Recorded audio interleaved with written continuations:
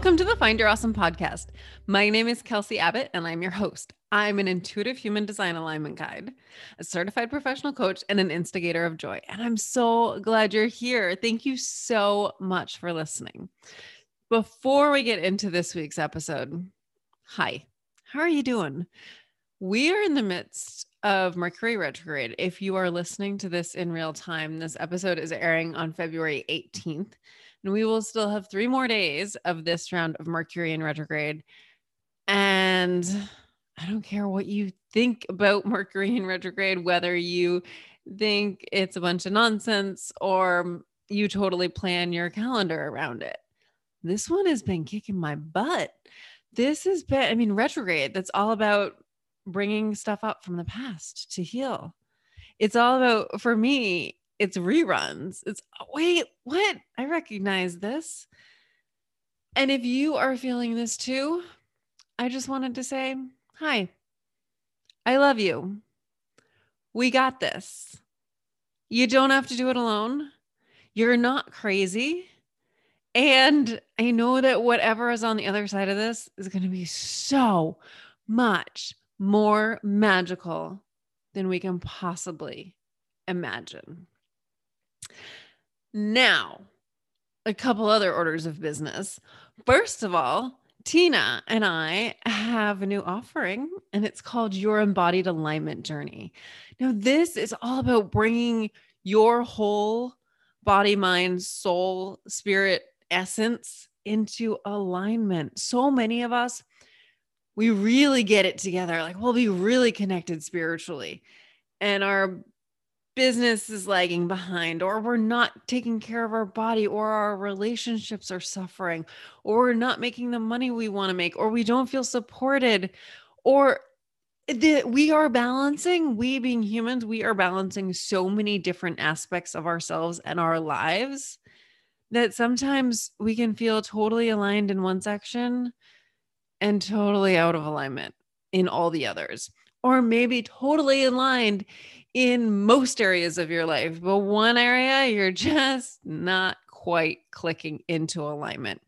This work that Tina and I are doing is all about helping you click all the way into alignment. We'll be talking more about it in future episodes, but check the show notes for the link and go check it out right now. And there's an alignment survey, a self-assessment that you can take right there.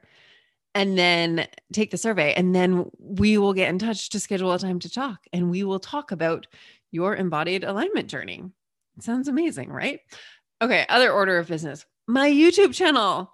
I'm having so much fun making videos for you and sharing them and hearing that people are actually watching and getting something from them. So if you haven't checked out my YouTube channel yet, please go play around on there, subscribe, share it with your friends, all the things, I guess. I'm still new to the YouTube space. So the link to the YouTube channel is in the show notes. Now, Steve Disselhorst. This conversation, the energy felt really good. I love Steve. I just met Steve, and I love Steve. So Steve just brings this deep authenticity and deep emotional awareness. And Steve is a motherfucking manifester. And I just loved talking to him about kind of the way he's jumped around in life, because manifestors, they just need to initiate. They are here to create energetic movements. They're here to be brave enough to go first. They are here to own their power. And Steve's story is all about being brave enough to go first and owning his power. And it's about deep, heartfelt, emotional connection. I really enjoyed connecting with Steve, and I hope you do too. And now I'll tell you what I'm supposed to tell you about. In other words, I'll read you his bio. Steve Disselhorst specializes in personal and professional leadership development and consulting for diversity, equity, and inclusion, and is the author of the memoir, Determined to be Dad, A Journey of Faith, Resilience, and Love. Before founding his firm, Steve worked for Gene Tech, a biotech company, and is a veteran healthcare marketer. Currently, he serves on the San Mateo County LGBTQ Commission and is a speaker for the San Francisco LGBTQ Speakers Bureau. Steve is the father of two wonderful children who are the center of his world. And he shares some just wonderful. I want to use the word lovely, but I feel like that's trite. Just some stories about his kids that made my heart smile. I hope you enjoy this conversation. You are a miracle. Keep going. Be nice to yourself. Be loving to yourself. Give yourself a whole lot of grace in this period of retrograde. Know that I love you, and go forth and be awesome.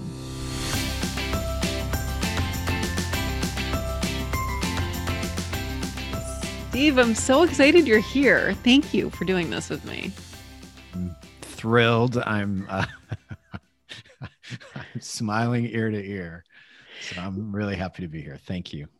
So you're a manifester, and that means that your energy is really big, that your mission here is to step into your power and own your power. And by doing that, you're going to inspire others to do the same.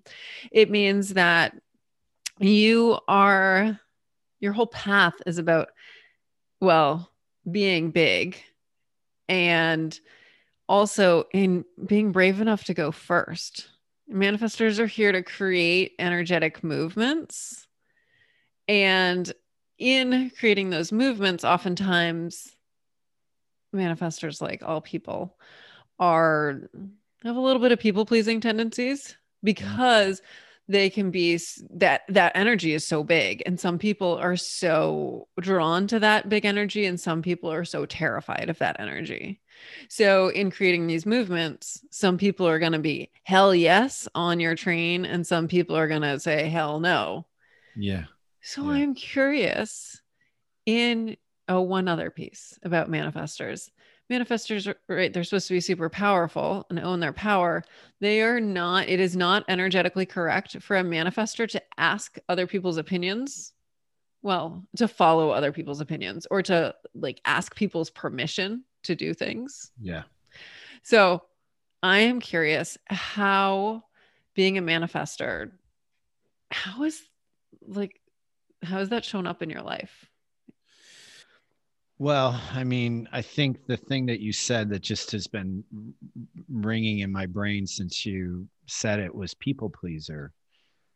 That aspect is, I think, has inhibited me from actually stepping into my power, because I'm very other focused, and really wanting to help and connect with others. And so I sometimes forget and lose what I really want and need. And I think I think that there's been, in some cases, a reluctance to accept the power that you're describing. And I think that transition for me has really started in 2018, with the diagnosis of cancer that I had in 2018. That diagnosis was really a halting moment in my life. And it was a moment in my life where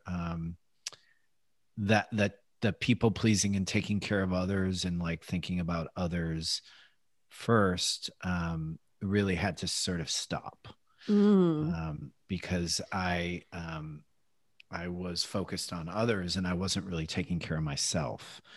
And so that moment really was really incredible. It was scary, but it was also one in which it really forced me to think about how I wanted to live my life more consciously and with intention. And also going through the healthcare system, there are a lot of people that want to tell you what to do, and a lot of people tried to tell me what to do.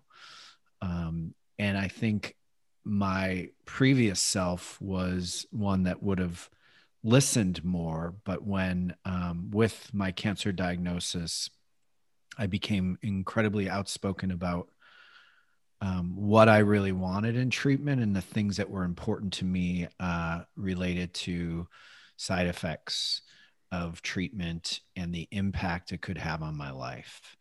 And so I went on an odyssey.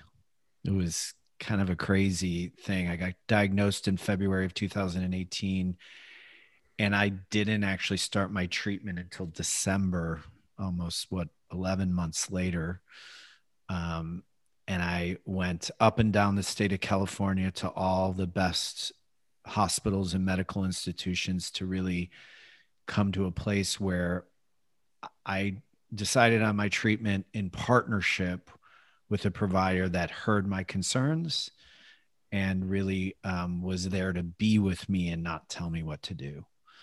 And that was pretty, it was pretty amazing. I early on in the journey, I saw a surgeon who was really open and very one of the most brilliant surgeons. People come all over the world to be treated by him at UCSF, and he was really open. But he referred me to someone that was sort of in his practice, a radiation oncologist in his practice, and I went to see him, and I had this, just really was trying to understand, right? Like understand like what the treatment was like and what would happen. Um, and like it took me a while for it to sink in. And when I came back so I scheduled another appointment, it was probably 2 or 3 months later, and came back to meet with him. And he was so frustrated with me. He was like, you need to pick your poison. You need to decide what you're going to do. Like, and he was just, and I said, okay. I said, who's the decision maker here?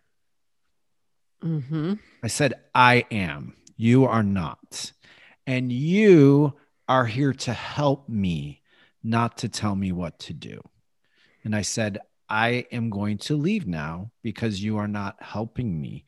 I don't care what your degrees are. I don't care what institutions you're at.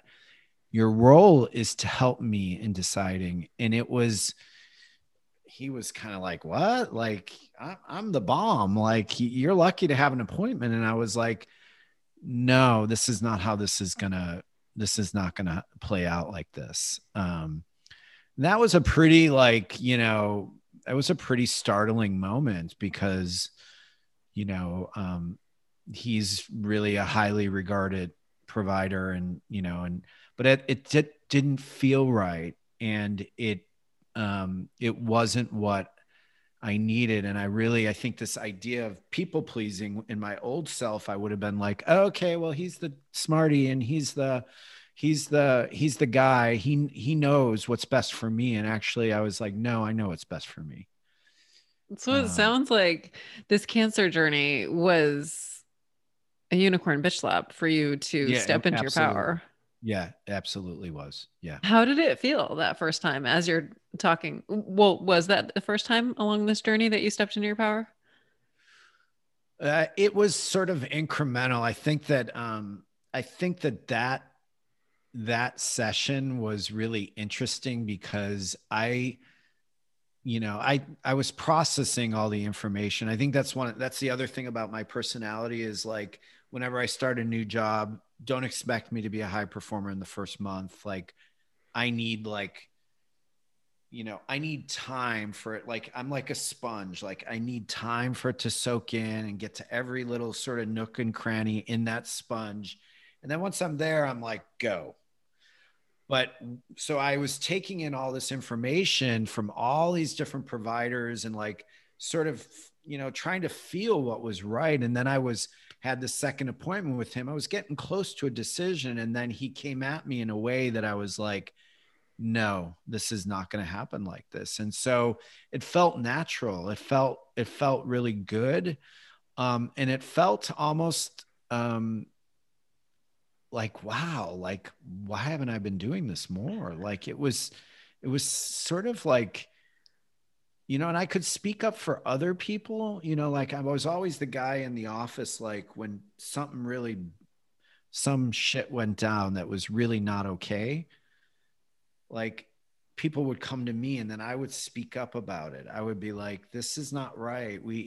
But it was harder for me to do that for myself. And then this cancer diagnosis just really was like, these people are like, they see me on the, on the bell curve of the clinical study. They don't see me. They don't, like, what end are you on the bell curve, and they just basically tried to throw me. And I was like, hey, you don't know what's important to me. Like, you are not even asking me what's important in my life. Wow. Um, and you're just telling me what to do. And that's not okay. And so it was pretty, it was definitely, like really a big deal. Yeah. Yeah. All right, I have a few thoughts. One, you have a defined throat, which means so people with an open throat are here to be an advocate for others. Yeah. People with defined throats are here to speak their truth. Yeah. So you were great that you're advocating for others. That's really helpful. And when you're doing it too much, it's out of alignment for you. You Yeah. are so like here you are pushed into a spot where finally you are speaking your truth. Yeah. Your whole soul must have been like, yes, Yeah. Yes. welcome. Yeah. Yeah. And I think it was hard for people around me, like, they wanted me to get treated quickly. And I wasn't ready. And, I was evaluating, and it was hard for folks around me, but I think that sort of like, that was the beginning, and from there, after I made my decision, I felt really, really good about it. A lot of, I would say, men that, struggle with prostate cancer is really um, it's hard for men because it's something they don't want to talk about. And, but oftentimes men will quickly jump into what their provider tells them to do. And then they have regret afterwards. They have a like, oh, I wish I hadn't done this. I didn't experience that. I did all the front end work of deciding how I wanted to be treated, and I spoke up for what I wanted. And once I got treated, I have never looked back from my decision. And I'm healthy and fine now, and side effects were minimal, and I had a great outcome. But it was, and so it sort of started the ball rolling for me. So then after that, I was like, okay, what's next? And what's next for me was I decided to write a book, because I had been on this journey to adopt our two children, which was a really, really long journey. And it was a journey where we, in many cases, felt very much out of control, because decisions in adoption are made in many cases by others. Obviously, you have a deciding factor in it, but there's a lot of factors out of your control. And I've been carrying all of that. Like, we started in 2010 to adopt our kids, and our son's adoption was finalized in September of 2017. And so it had been this like 7-year journey of like, just like there, it was so hard. And so I decided to write about it. I was like, I need to clear it. I need to get it out. And so I wrote a memoir, Determined to Be Dad is the memoir. And I wrote it was to share like my early years to where I got to this point. It was really, a lot of it was about the adoption process. And I just needed a cleanse. Like, I needed all of that behind me. And so that was sort of like the turning point. And it was during that time that I decided to become a coach. And it was like, in my coaching, one of my coaching classes, like, the idea of stepping into your power, right? Like, I was like, yeah, authors are other people than me. I can't be an author. Like those are the smart people. That's not me. And it was like, being in the coaching was like, dude, is this what you want? And I was like, yes, I want to share the story. I want to help others by sharing the story. And I stepped into it. Yeah, it was scary. What's interesting is you just brought in cancer, writing about adoption, coaching. And Yeah. I feel like some people would expect you to say, and then I wrote a book about my cancer journey. But no, no, no. You wrote a book about what had been like clogging up your energy, which Yeah. is this heavy adoption story. Yeah.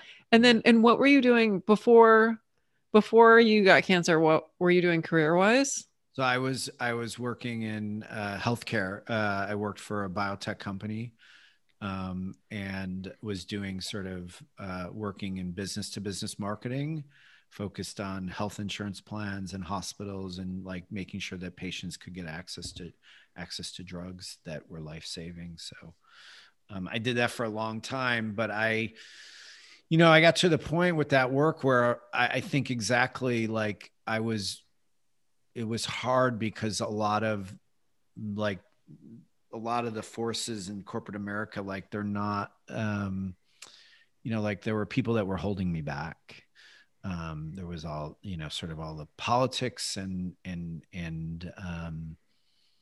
yeah, there was just a lot of like, naysayers of who I was and what I wanted to do. And I think that just really held me back. And then I finally was like, I'm going to go out on my own and create my own, business and do this on my own. So So you essentially just like broke out. I did. You broke out, stepped into your power. Thank you, Yeah. cancer. Yes. You write this book that's a cleanse. Is Yes. it, I'm curious because the telling your story was so cleansing. Is it, do you feel like you're done with it? Like, was writing the book the process? I think it was I think I'm done with the heaviness of it. So it's really the other parts of it are now the parts to share with others. The other parts of it are the hope, the resilience, all of those things that are required for people that are trying to adopt, or people that are going through surrogacy, folks that are having, infertility issues that really want to have children. um, that is all, like that's all for me is all the upside of it. Like it's all the goodness that it's like sharing along the way. It's part of my story to help others realize like what you're going through is normal. Like the sadness that you have when you have a failed adoption or, a failed pregnancy, like that's normal. Like it can be very, these things are not commonplace, right? So it's like folks that go through it can feel sort of isolated. And so it's like my work is really around, illuminating that it's, that there are others that have gone through it, and that there's really there's hope, right? There's hope. You can do it. So it's that's really where it is now. And yet, are you coaching people around adoption? I am starting that. So that's a part of my business that I'm building right now. Yeah, so it's part of it. It's in the infancy right now, but that's what I really would like to be doing, is helping folks that are, LGBTQ people and others that are thinking about creating families through adoption, is like, working through all the like, what are your values around, family, like thinking about what does it mean to be a parent? What does it mean for you? And then supporting them through the process. Yeah. And I'm just bouncing around right now because I love that you're a motherfucking manifester and you do what you want. So I want to know, how did you discover coaching? Um, so it's a really great story. So I worked at this big biotech company, an amazing company, really amazing people, amazing science. I mean, their products have saved, so many lives. And the last year that I was there, I stepped into a role as a diversity and inclusion consultant. So it was really around like, how can we make the workplace more diverse and inclusive? And one of the major things that I did there was I led up a leadership development program for it was really a broad program for underrepresented communities, but the cohort that I was working with was for African American and Latinx employees. So very, very high potential people that we created what's called a sponsorship program, where senior executives at the highest level in the company would sponsor more people junior in their career. And what we worked on was breaking down sort of the racial dynamics of like many of these companies. You can see it across the boards are struggling with the diversity at the highest levels. And so it was during that time that I was working with this cohort of employees, and it was an amazing experience. But we did like a half day authentic leadership course, and one our sponsor of the program, the senior vice president who was leading up the program, he came to kick off authentic leadership, and he was a person that was in charge of like a data function, really amazing human being. Like I have so much respect for him, but very in his head. And so he kicked off the program, and this is a long story, but he kicked off the program and you could just see that he wasn't resonating because he was so in his head. And after he did his 15-minute kickoff, I looked at him and I said, "Can you tell us about a time that you had an assignment that was sort of beyond what you thought you could do and how it made you feel?" Mic drop. He went from in his head into his body, and he started to open up and started to talk about his family, his wife. He started to talk about all of these things and how he felt. And the 33 people that were in the room, you could see them start to connect. Like there was just this connection, like, and it was an authentic leadership course. So it was like perfect. Like we were like, so I was getting him out of, and so that was really that moment. I go, I'm good at asking questions. I'm good at having intuition around where the energy is in the room, and the fact that, like people are just sitting there going, what's this, what's he saying?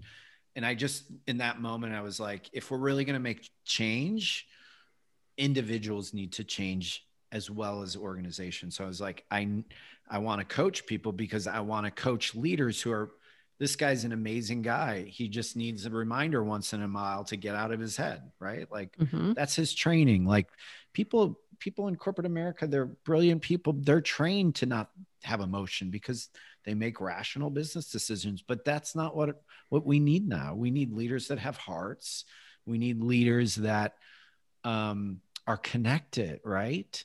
And they're not often not trained that way. Even our young people, as they go through and they, go through the science and math and engineering and all of these things, emotion is pulled, right? Like it's all, so it's like, then they have to learn that. And so that's really why I do the leadership coaching I do, is I love, because I have a general feeling that everyone has goodness. And so it's like, I like to see in the corporate setting is really like, yeah, things aren't happening perfectly at work. Great. Like, where's your humanity in it? Okay. Well, how can you bring your humanity into it? And so that's where I'm at now. You were born for that, right? You see that. I think so. Yeah. I mean, I love business. Like I love like how business functions and how an idea turns into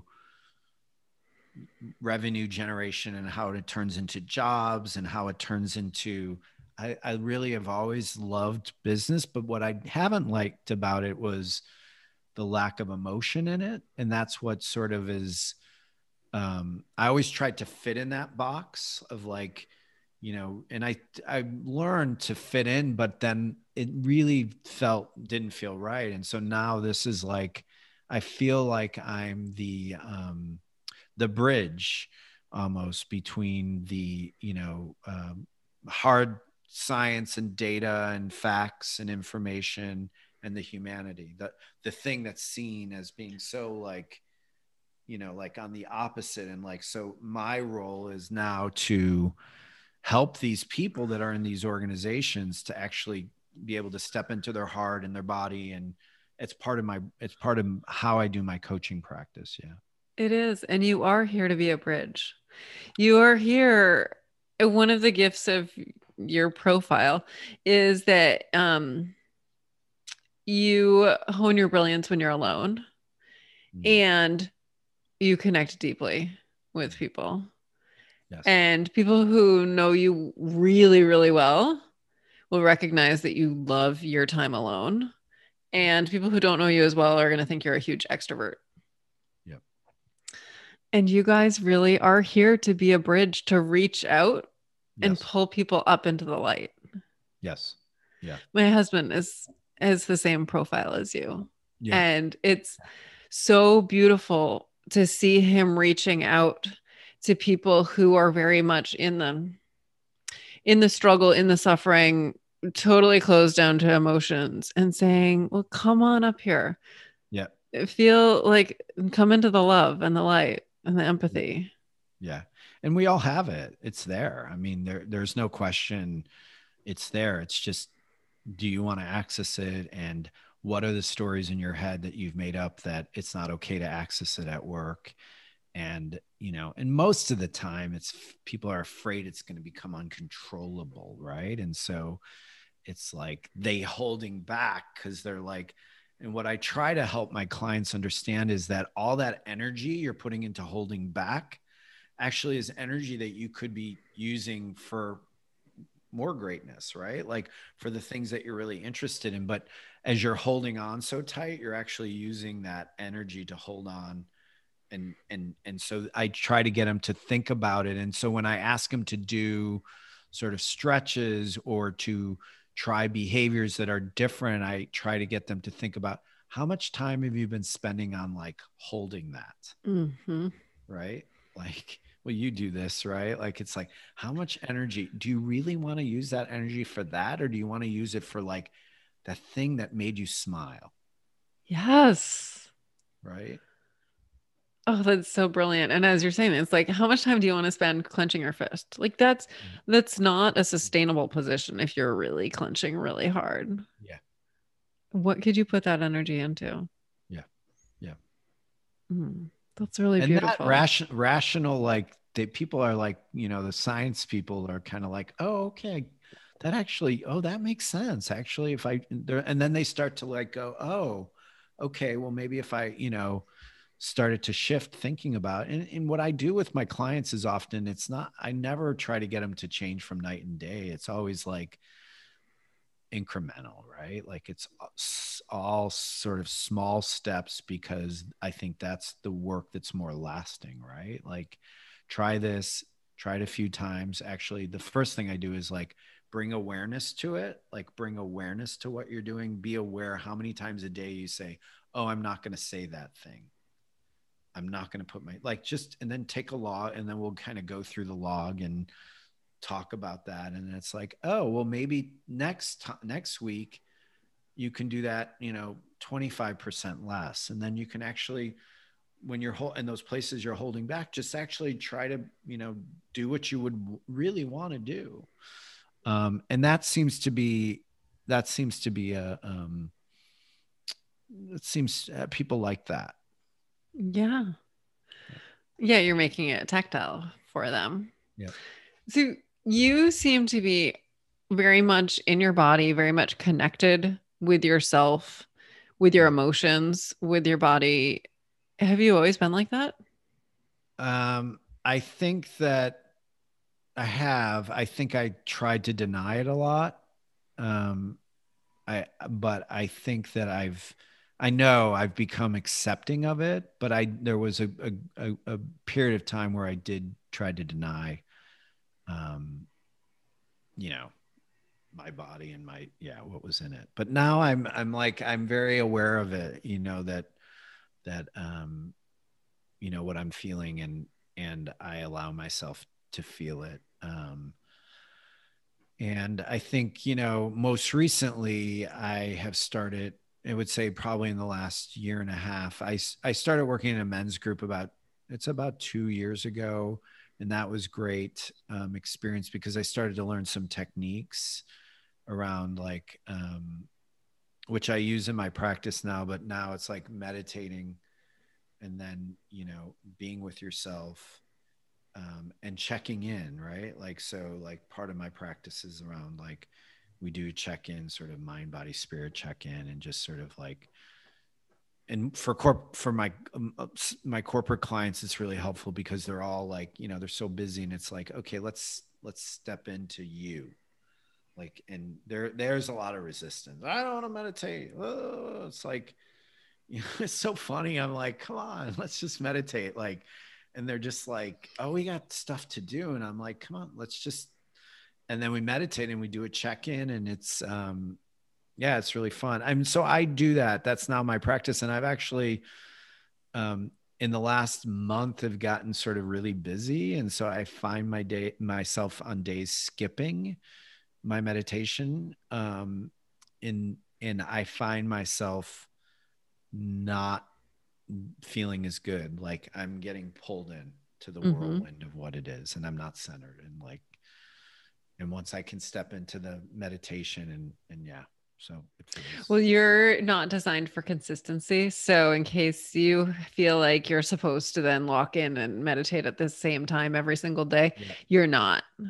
No, no, no, no. And I use my meditation with the kids, right? Like, so they can be very exhausting. They're wonderful, but they have a huge amount of energy. I'm an older father. I didn't have my kids in my 20s. And so so I find myself on Sundays, it's like 3 to 4:30 in the afternoon. I'm like, we're out in the morning. We do a bunch of stuff. We have breakfast. We do a bunch of stuff. And then in the afternoon, I'm like, I need to come inside to my body. Like I need to. And so I'll sit and meditate, and um, I'll just close the door for like 30 minutes and say, hey, I just need some time. Go watch a little video or play or whatever. And then I'll take that time to just be with myself and calm. Mm. And that's been fun. And it's funny, my little boy who's 5, like he's been not consistently, but he'll want to come and sit with me. I mean, he's got a huge amount of energy, so for him to sit still is it's not easy, but he'll want to come and hang with me during that time. And so some days we'll sit and he'll like put his head on my lap where he sort of takes a little nap, or some days he'll sit in my lap and he'll try to, sit with me as well. And that's fun. That is incredible. Yeah, I have a couple. I'll try to find they're not great because they're selfies, but we're sitting, like he's sat with me a number of times. And it's funny, my daughter recently, like I went into her room and like she was sitting there like this, and I'm like, wow, like so. I feel like that practice is sort of going out to others now, and it's good. It's good. And then I have a meditation group that we like. It's a text group, and we do a check in with each other. You know, and that's been really helpful too. Yeah. I love that ripple effect. I mean, that's you starting an energetic movement.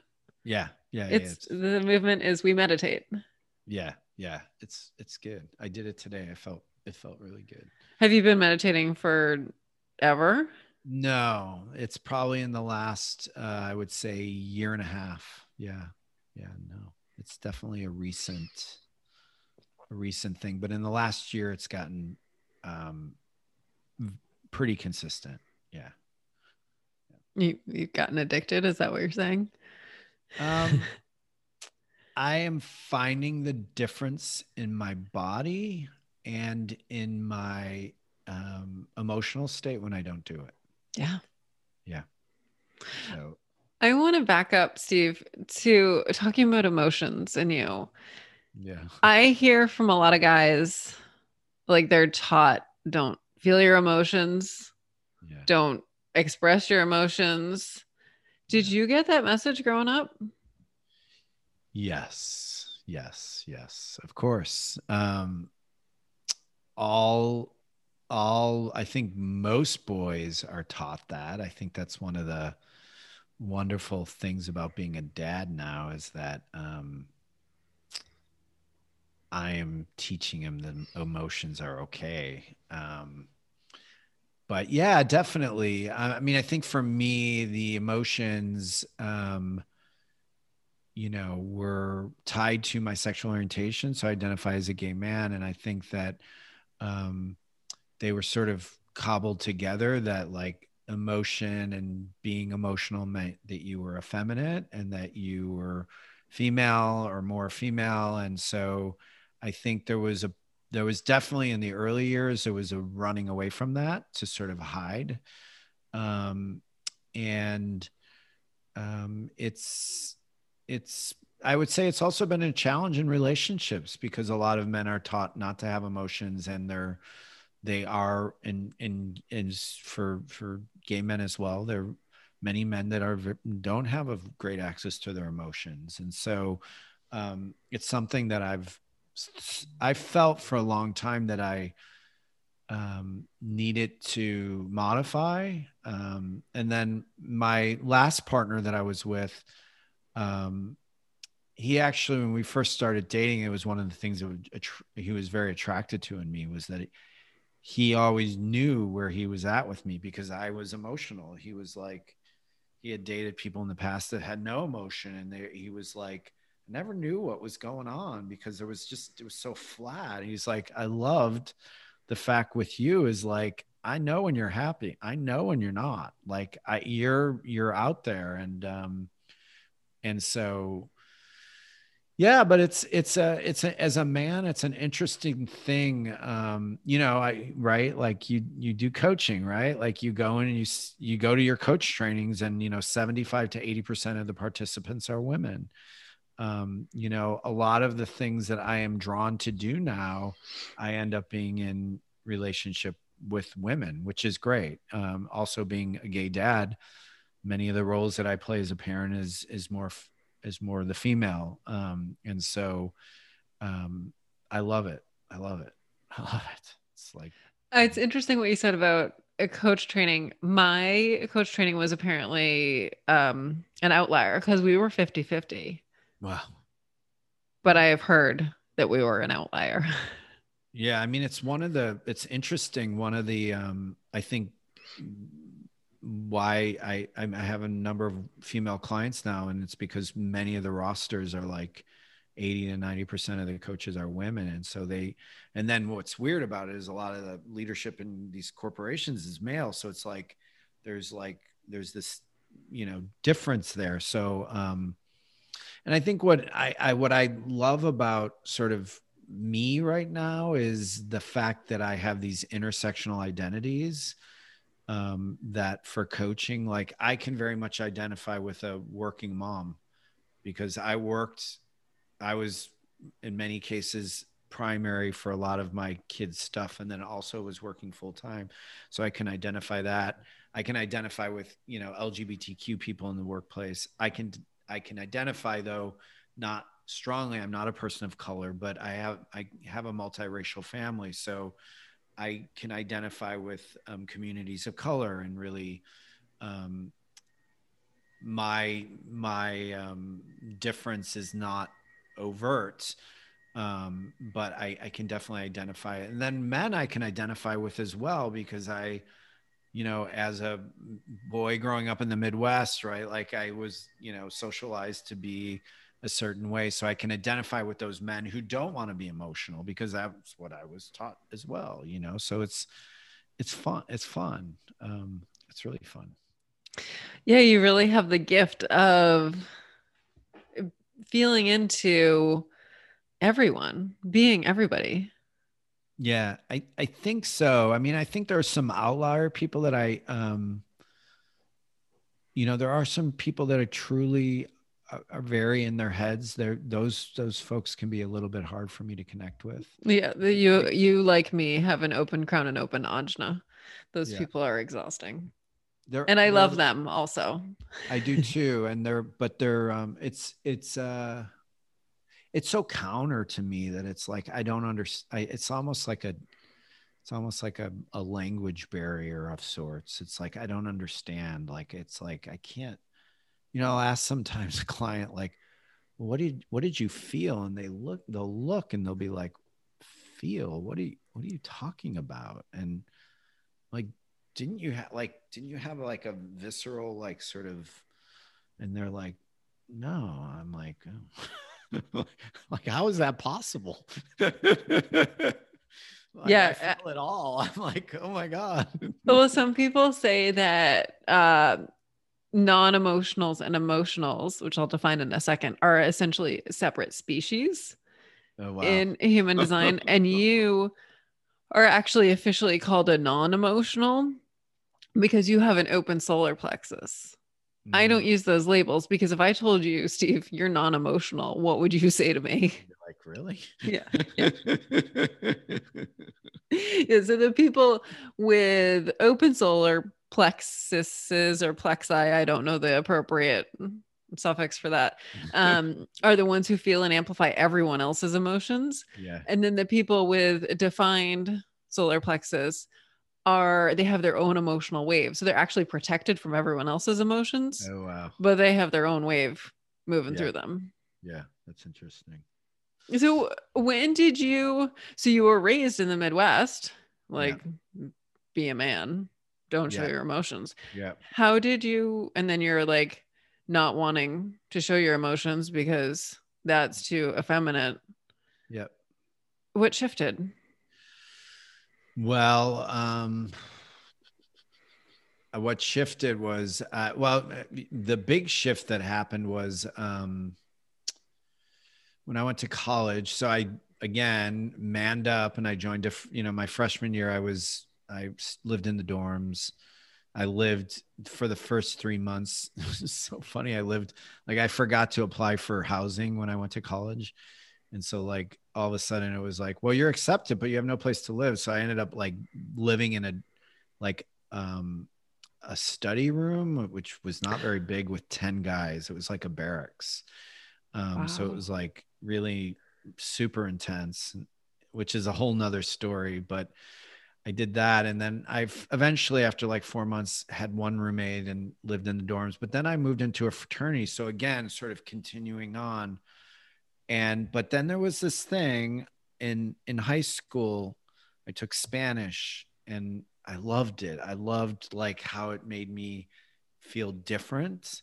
It was almost like putting a costume on. And then in college, I started taking it. And so then almost immediately when I went, and I had this radical, amazing woman professor in college, who did a lot of studying in Spain. And so she was like, you should go, study in Spain. And so my junior year, I went and studied in Spain. And so, that was sort of the shift that happened with the masculine and feminine, because I went with a cohort of Americans, and there were like, so I'm like 5'7". I'm not a very tall guy. So when I went to college in Iowa, I was always like going to these parties and people were really tall. Guys were tall. I was always shorter, and so there's something around being shorter too in masculinity. Like, guys are big and they're tall and and I was like shorter. And so that was something that like I was always trying to compensate for. And then I went to Spain and we went with this cohort of Americans, and there was a guy from Idaho, and he was super tall, and everyone made fun of him in Spain. So he didn't fit in. So for the first time in my life, I was in Spain, and I was like the same height as everyone. And so that was like, wow, that was so liberating. I wasn't looking up at people, and I wasn't looked down on as like being, shorter. The other thing that was really amazing was just men were much more metrosexual. They didn't have all that. Well, there is that happens where I was in Spain, in the north of Spain. It was very like, so the men were just much more open. And so I befriended a guy there who he actually befriended me. He was looking to practice English. He was a local guy. Um, and he was like sort of, and it was just when I was sort of figuring out that I was gay, and I kind of was like, is he sort of interested in me or whatever? But he wasn't. He was identified as heterosexual, but he just had a sort of like a softer feminine side to him. And he was just, so that like shift, all of a sudden I was like, actually there are men that aren't like, you know showing off and, being all, and it's that sort of started to shift things. And then when I went back to finish my last year of college at the University of Iowa, um, I think maybe that shift allowed me to actually like see other men in a different way. And so it was my senior year that I like kind of saw this guy that I went to this cafe that I studied at, and there was a guy that worked there who had these piercing blue eyes, and I just kind of was mesmerized by them. And that's when things started to shift for me. And I was like, oh,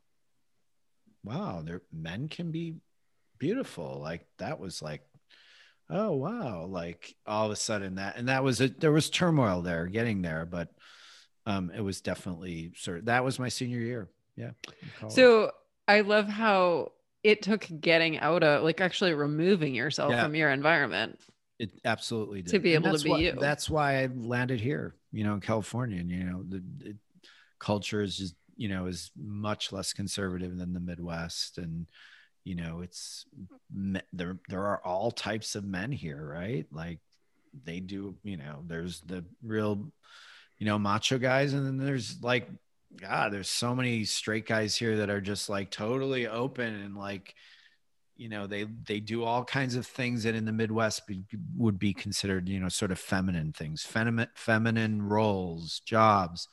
We have it all here. So that's how I ended up here. It feels normal. It feels right. Mm.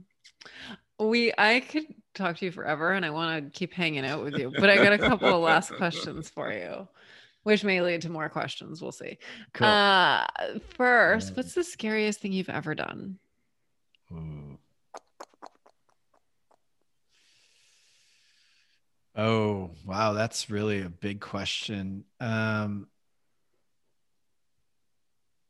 I mean, what's coming up for me, the scariest thing is really our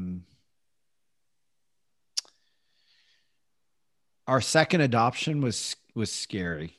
I would say that was I don't want to get into too many of the specifics, but our son came through the foster to adopt program and had some serious trauma in the beginning of his life. And this is the scariest thing I've done. Yeah. So we Mm. got a call um, March 22nd, 2016. There is a child that's in the hospital. And they had very, very little information. I write about this in my book, and they had very little information about him, but he had an injury and was in the hospital. And um, do you want him? We're looking to place him with a family, and this looks like it could be a permanent adoption. But you need to decide in the next 24 hours. Well, they said actually, you need to decide in the next 5 hours. And we said, okay. And then we said, when 5 hours passed, we were like, we need a little more information. And so we actually, we extended it to probably 36 hours and we took the plunge. And so that was the scariest moment. I write about this is we drove to the hospital to go meet him. And we knew that if we met him that we would be committing for the rest of our lives. Like we knew that we couldn't walk in there and be like, oh, okay, well, he seems fine. Like we'll take him. And well, but if it doesn't work out, we can like sort of change our minds. We knew that the minute we walked in that door, that that decision had to be fully already made. So we had 36 hours, of like, and we didn't have a lot of information about his history. And so that was like stepping into the complete unknown. Wow. And that's probably the scariest thing I've done. And is the most, so we were walking down the hallway. We got in the elevator. We went up to the fourth floor of the hospital. We were walking down the hallway and we got to the door that they told us where he was at. It was this huge, you know, massive door that, like a hospital bed could go in and out of, right? Like, so it was really heavy. And I just remember like opening that door, and in the middle of the room was the bed. And inside this big bed was like a little like bouncy chair, and there sat our son. And it was just like immediate, like just drawn to his eyes, and just like immediately like went over. And yet we had no idea where he had come from. We had very little information upon the full context of what he had been through or where he came from. And we were all in. How old was he? He was 5 months old. That Wow. was really scary. One of the best decisions I ever made in my life, right? Like, yeah. So that was really scary. But yeah. Wow. Thank you for sharing that. Whew, whew. I feel the heat all of a Yeah. sudden. Let's shake it off, because my other question isn't scary at all. Okay. Thanks for bringing me there. Thank you for sharing that beautiful moment. Yeah. So now we're going to shift totally to imagining that you have a billboard and it can go anywhere you want, but this magical place, everyone can see it. What does it say? Can you say that one more time? So you get a billboard and you can write whatever you want on it and the whole world can read it. So what is your message that you want the whole world to read? I think my message is I'm here to help you get to where you want to go. Yeah. Thank you. Thank you for helping us get where we want to go. Thank you. What a treat. My body is just alive in this moment. It was really fun. Yay. Steve, where can we learn more about you? Yeah. So my website is stevedisselhorst.com. And my last name is spelled Disselhorst. And then I'm available on, all the social media platforms, and it's just Steve, my first name, Disselhorst, and on Instagram and LinkedIn and all the other places you would find me. So, and what's the name of your book again? The title of my book is Determined to be Dad. It's available on Amazon, or you can just type in determinedtobedad.com and you'll find the book as well. Thank you. And all that information is going to be in the show notes. Thank you so much for sharing yourself and your energy and your joy and your passion and just everything. It's been such a joy to get to know you. It's been fun. So thank you for inviting me on. I really appreciate it. You're welcome.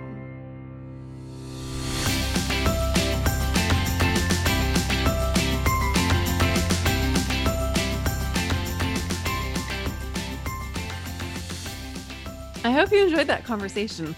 I hope you enjoyed Steve's energy. And if you're a manifester, I hope this inspired you to step into your own power and own your power. And if you're not a manifester, I hope you're super inspired by the way that Steve owns his power, because manifestors are here to inspire all of us to own our power.